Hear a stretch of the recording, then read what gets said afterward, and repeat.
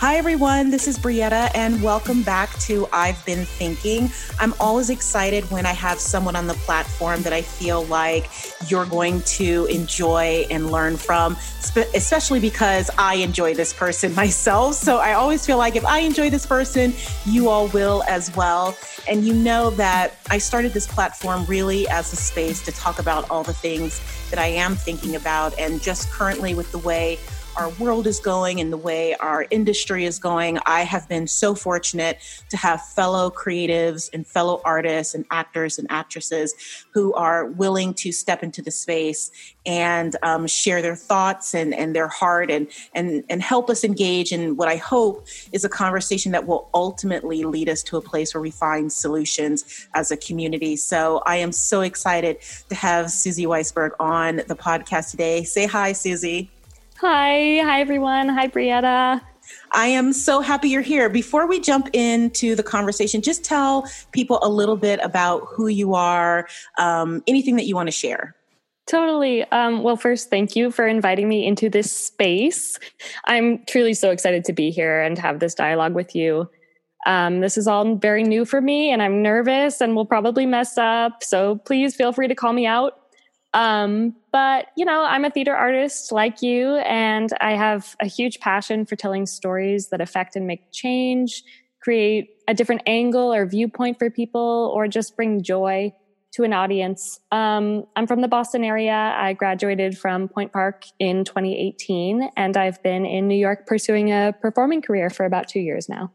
And that's where you and I met in New York. We met in a class at the Growing Studio, and we started following each other on Instagram, as is the way to show that this is someone I want in my life after a certain point. So I love who you are as a person. You have such a genuine way about you, and I even in what you were saying in your intro, I think that is the place that we all have to come to these conversations, which is like, I'm not going to get everything right. I only know what I know in this moment. So I really respect and appreciate the fact that you're just open to talking. Totally. And likewise. And I respect you so much and agree that, we kind of hit it off and had that little spark. So I'm so happy to be here with you. Well, I know, I don't think there's any way around it. Our lives are being consumed by what's happening, not just in our country, but really has just spilled over into the whole world. And I'm wondering, as a non-person of color, how are you navigating everything that's happening in our country? How is that resonating with you? Are you able to put it into a specific thought, or how are you conceptualizing where we are right now? So this is a huge question. Totally.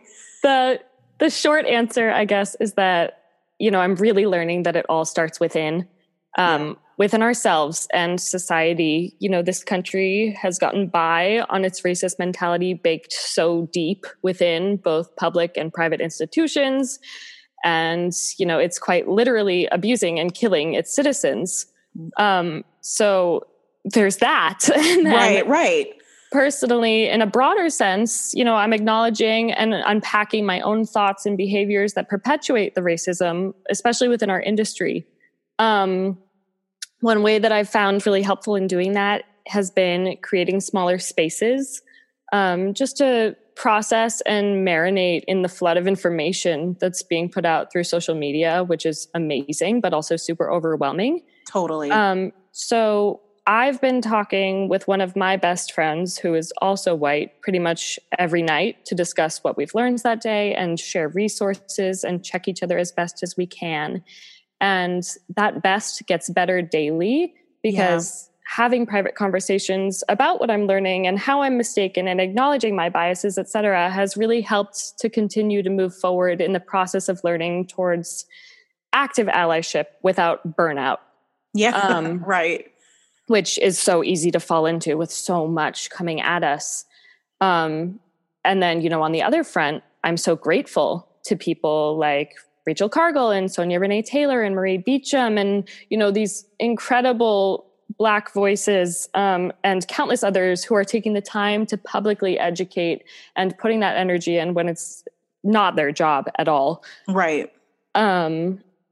And I'm rambling here. I'm No. getting very passionate. I think one of the things that you said that I think is absolutely key, and I actually think that that is something that a listener could take away, which is creating smaller spaces to really process what you're thinking. Because to your point, there's a flood of information. And one of the things that I've been having a conversation with other Black actors, other brown actors, is like, if you haven't lived racism, to be confronted with it in this way could easily be overwhelming. Right. And so you're trying, because your heart is good and you want to be a part of the solution, you're taking in all of this information, but it's the type of information that is brutal when you're really confronting it on a second by second basis. And so I love that idea of having a smaller space with someone that you love and someone that you trust, that you can mess up and say the wrong thing and it won't be used against you in a way that will keep you motivated to keep learning. So I love that. Totally. And, I also think I'm personally less worried about the idea of something being used against me if I'm saying it wrong, and more worried about being harmful, because, it's also waking up and being a part of this conversation in real time is navigating that in a way that isn't harmful and isn't offensive or oppressive or, promoting my own white tears, as we like to say, and white guilt, and just trying to truly be a part of the conversation and learn and listen. Yeah, I think that that's such a beautiful way to put it. And I think that that is sometimes the barrier that I have found. I think innately when you're a part of the theater community, you're so used to being a part of a diverse community that I think it took people by surprise how deeply embedded some of these racist, biased, prejudiced ways of, running the systems or making decisions. And so I think that took people by surprise. So I think you articulated that well, that there is this sense of waking up to a world that feels very foreign than what it was, literally a day ago. Totally. And I think that our responsibility as just human beings, take race out of it, is to be gentle with each other. And to one of the things that I keep saying to people over and over again is assume good intent. Right? Like I'm going into every conversation, every interaction, assuming good intent, that people are going to stumble. I'm going to stumble. I'm going to say things based out of my hurt or out of my anger that aren't the best reflection of who I am as a person. And I want people to be forgiving to me. So I'm definitely trying to do that for other people. Mm-hmm.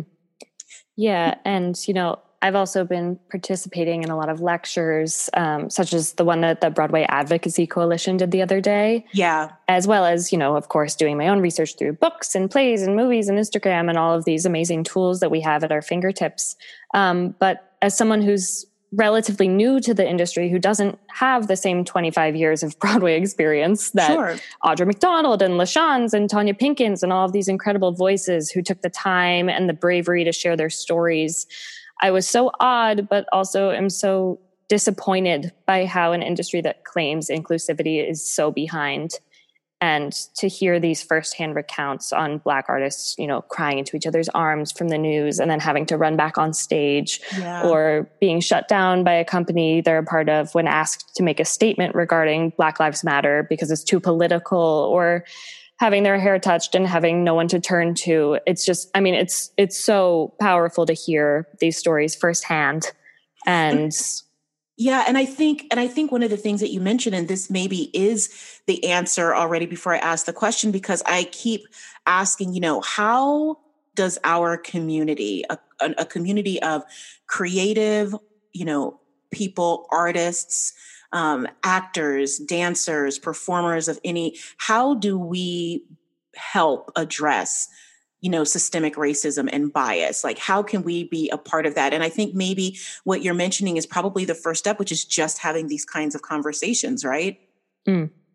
Yeah, I think so. And, as long as we're industry specific, we have this huge culture of manifestation And I think that when we as artists, no matter who we are, walk into a rehearsal room or even an audition room, we feel a need and desire to take space and lay claim. And I think that that air of competition can, now that I'm reflecting on it, can really inhibit the ability to share space in a collaborative spot. Totally. And I lost my train of thought. No, that's okay. Actually, when you said that, it brought to mind something that I was just having on the podcast yesterday, I think it was. I was speaking with another actor of color. And one of the things that she said that your statement literally just reminded me of, she was saying that this idea of scarcity around, auditions and roles and all of that has really probably fostered a community where we can't support each other the way that we would have liked to, that maybe would have helped us to stop perpetuating what the culture has become. And I get that from what you're saying, because I do think that one of the advantages, at least in my opinion, that we have as a creative community is that we're not afraid of human emotion.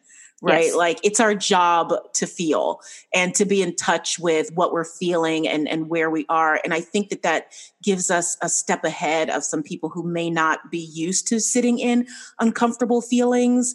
And so I think that maybe that's an advantage that we have as creatives and artists in trying to tackle something that is really, really difficult and emotional.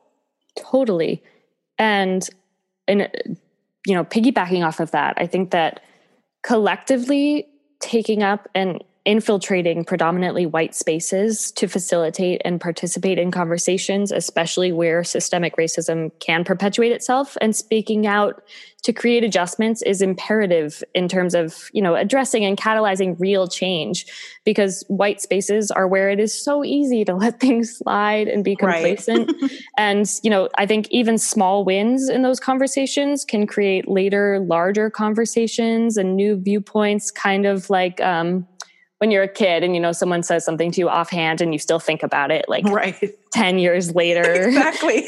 Yeah. And like you were saying, being able to not tokenize, in an effort to combat the idea of being performative, because with the influx of social media advocacy, I'm personally constantly checking myself and learning what's honest and what's performative. Right. And like I went to a protest and I wasn't sure if I should share that publicly because why? Right. And I'm donating, but I've learned that I don't need to share that. And it's that line between actively working and not feeling the need to prove it. Does that make sense? It totally makes sense. And I think it's something that we're all guilty of. Totally. Because we all want, there's this very innate human part of ourselves that wants to be a part of the collective. And so you just want to join in and you want to say like, I'm there too. I'm doing it too. And to your point, I think we all have to be looking at our actions through the filter of what purpose does this serve? If it's really just to be my way of, assuaging my guilt, or it's my way of saying I'm one of you and not one of them, is that really helpful to the conversation? And I think we're all guilty of it. Quite frankly, we're a social media culture, so everything we do is performative to a certain extent. So that's hard. So that's hard to detach from a specific issue. But I think you're right. I just think it's about asking those questions like, why am I posting this? Why am I sharing this? Sure. And in an effort to combat that, I've been trying to share things that teach me something and help me take accountability in the hopes that, it might reach someone else in a similar position. Yeah. And I think, like you were sort of saying earlier, we also need to accept and promote the discomfort of stepping back and letting Black voices be centered, not added in as token or a, quote unquote diversity hire, because first of all, racism obviously can't be fixed with diversity training. It has to be part of the everyday system to dismantle what we as white people have built and perpetuated.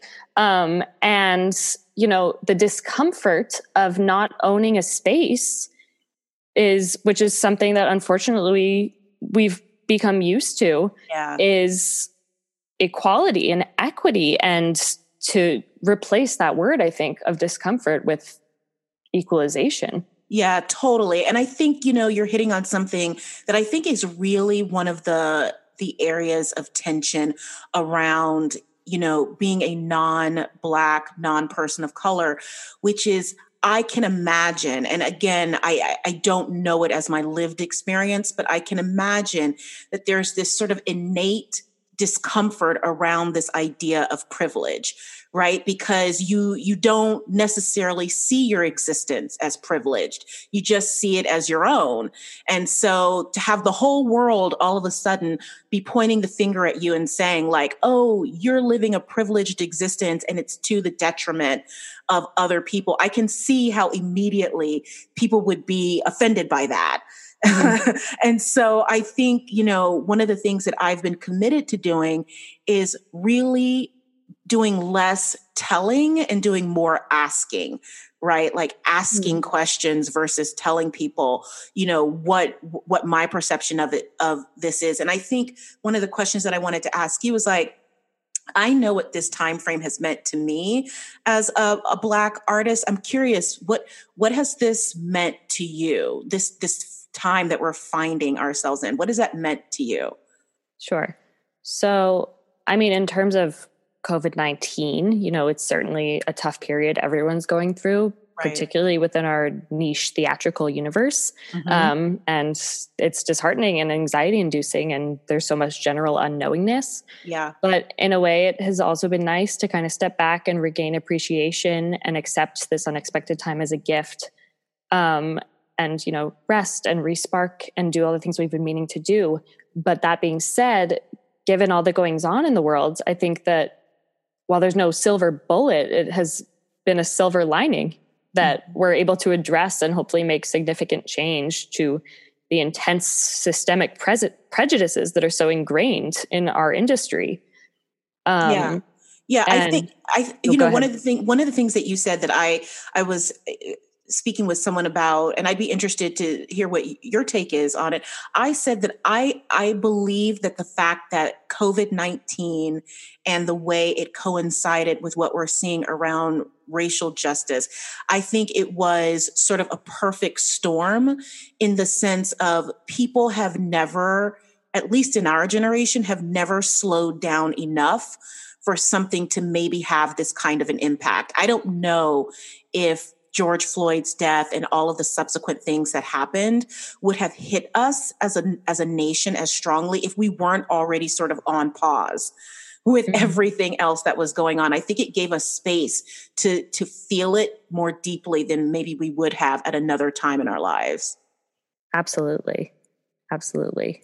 I wanted to ask you, this idea of being an ally, I don't know. I struggle a little bit with the concept only because I think that for the most part, I don't think people have ever felt that they needed to be an ally for Black and brown people. Like when we hear ally, I've always associated that with, being an ally for the LGBTQ plus community, or being an ally for maybe communities impacted by socioeconomics. I don't know that people have ever thought of being an ally to Black people in their lives or brown people in their lives. And I'm curious, has this changed the way you look at being an ally, redefined it maybe? Yes, absolutely. So going backwards a little bit, I totally agree with you on the why now. Yeah. I wish I had a good answer. And I think the points that you made are key to a lot of it. And I think, we've always been aware that there's this problem, but I think not having any other option but to pay attention to what's happening and to truly learn the details that we don't know and aren't institutionally taught has caused people to create this space to learn. Yeah. And now that we're finally paying attention, my hope is that, we're not only aware, but can't adjust back to complacency. Mm-hmm. And in terms of being an ally, I mean, yeah, I used to show up and think that showing up and being conscious and kind was enough, and it's not. Yeah. And I'm learning so much every day and intend to keep doing so, and not for a pat on the back, but for the possibility to step back and amplify and truly have an equitable experience. And I think in order to do that, we need to step up, because as white people, we are all to blame. And that's just the starting point. Mm-hmm. I don't think that ally is a term for me to give myself. But I am doing the work of anti-racism, with, being conscious and kind as the bare minimum. And then understanding that as someone in a position of privilege, to leverage that and drop the ego and reframe being called out as a good thing and as a learning experience is so important. And, part of the reason I'm so excited to be talking with you is that while it's 100% not anyone's responsibility to educate me except my own, you inviting me into your conversation today has so much potential, I think, to invoke change and provide invaluable firsthand information on both sides. Absolutely. Absolutely. And, I'm doing the learning and the groundwork. I'm reading White Fragility. I devoured Such a Fun Age, and I'm watching 13th and acknowledge that I have the privilege that prior, quite honestly, to be honest, I had no idea what the 13th Amendment even was, which is unacceptable. Well, I think the beautiful thing about what you just said, and I've never thought of it this way, which is why I love, love, love having conversations like this, because the way that you phrase it about maybe being called an ally is not a title that you can give yourself. And I haven't thought of it that way, because I think that so many people, we live in a world that's very label hungry, right? We want to slap a label on something so we know how to categorize it. Yeah. And I think that everyone, in an effort to not be on the quote wrong side of this issue, wants to embrace this idea of being an ally. And I think what you said really has made me think about the fact of, is it less about being called an ally and more about doing the work of it, and then letting that label come if it comes, but not doing it just so that you can sit comfortably in being called an ally, which I think is really important. I do too. I think that's where the danger can live. And, we're living through a time with so much significant change that can frame revolution and massive shift, and there can be an upheaval, I think, if we can galvanize and keep our feet on the gas and don't let this just be a trend or a moment, because no one has time for that. There's no energy for that left. Right.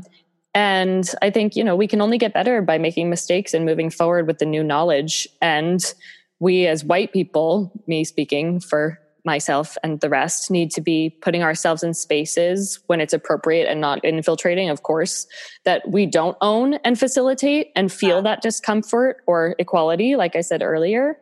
I think it's a focus shift also from being accustomed to white spaces, because we should not be holding power all the time and owning space. And that has to change in order to find a place of equity. So then it's, how do we get there? What do we do?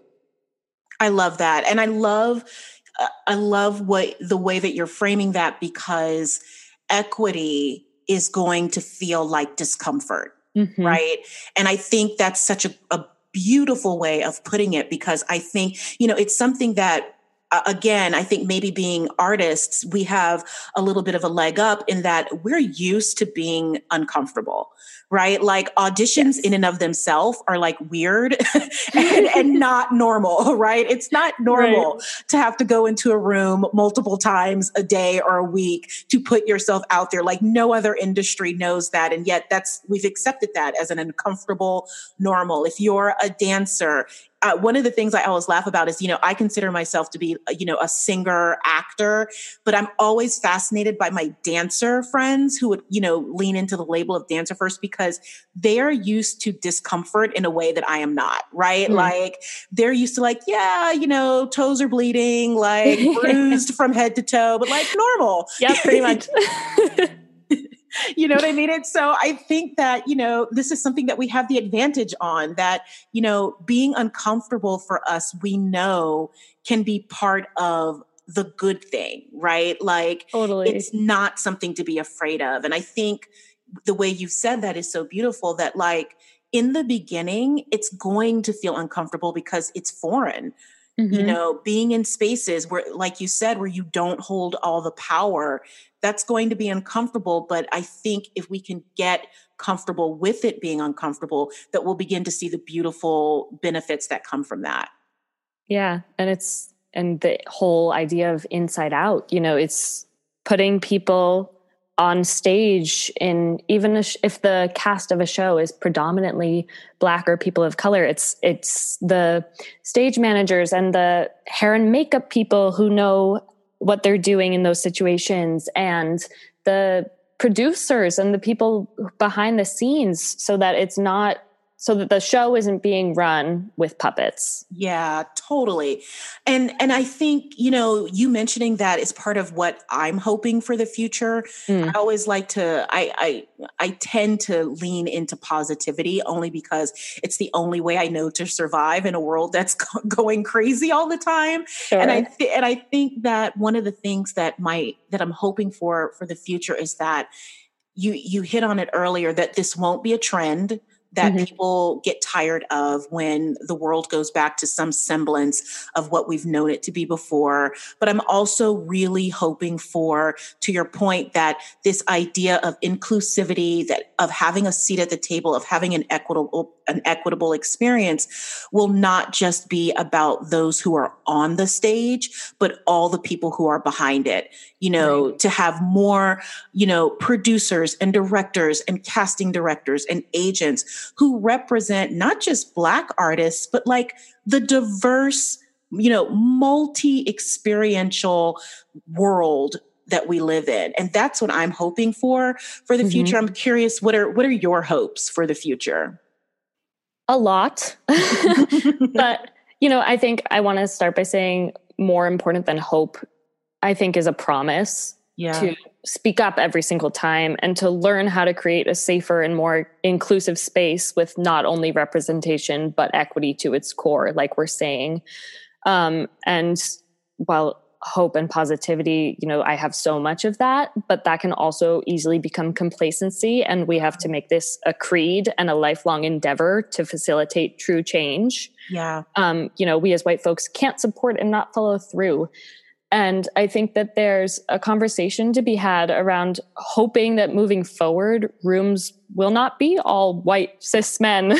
Right, and while there's a high likelihood that there will be a room of all white men who are maybe aware but still running that room, my hope there is that if I am invited into that space, or any of us as white quote unquote allies, like I said, I'm hesitant to give myself that word, but people who want to be a part of the conversation and the change, we now recognize our duty to combat moments when colleagues might feel oppressed or laid out, othered, extricated, tokenized in any way, and to hear them and listen to them and use our voices in those moments, because the industry is going to change, but it's not going to happen overnight. Nothing happens overnight.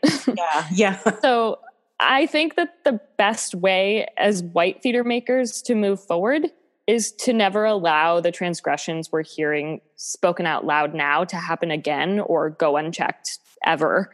And the hope comes from that we can all stand by what we're saying. And, I'll mess up, but I won't allow myself to be the person who waits for other white people to speak up. I want to use my white voice as a catalyst for other white voices to support Black, Indigenous, and people of color's voices in the future, because it takes one voice and one person to create an environment of advocacy. I love that, Susie. That's so well said. I'm so appreciative of your heart and sharing, your thoughts in this space. To me, I don't know any other way. And there are lots of ways, but for me, I've never found any way to process anything outside of having conversations. It's a part of being a storyteller. And I find myself every single time after one of these conversations feeling a little bit more deeply how lucky we are to be a community of creative people. I have never been more proud to be an artist. Even though we're in the midst of what seems like upheaval, because in the midst of trying to break down this system that isn't giving everyone, the same opportunities, we're finding people like you and others who are willing to sort of take on the challenge and in whatever way that means. And I think that that's an encouraging place for us all to sit, which is like, we're not siloed in this. It's a big issue. It's going to take time, but we have a community of people who are interested in doing the work. And I don't think you can minimize that. That's something that we have to keep running back to as our as sort of like our North Star, that we want to do the work, whether we get it right. We want to do it. We believe in it strongly enough to doing it. And so I'm so thankful for your time, Susie. I really appreciate it. I'm so thankful that you invited me here and that we are able to have this conversation. And I agree with everything you just said. And I'm so appreciative and grateful of your heart and, you know, how kind you are and how thought-provoking all of these questions have been. And this has been really, truly wonderful. Fantastic. Well, everyone, I hope that you enjoyed this conversation. As I've always said, you know, creating spaces where we can think a little bit more deeply, feel things that we maybe have not felt before are, in my opinion, the ways that we're going to start moving the dial towards change. So I thank you all for listening in today. I hope you've enjoyed it, and I can't wait to talk to you all again. Bye.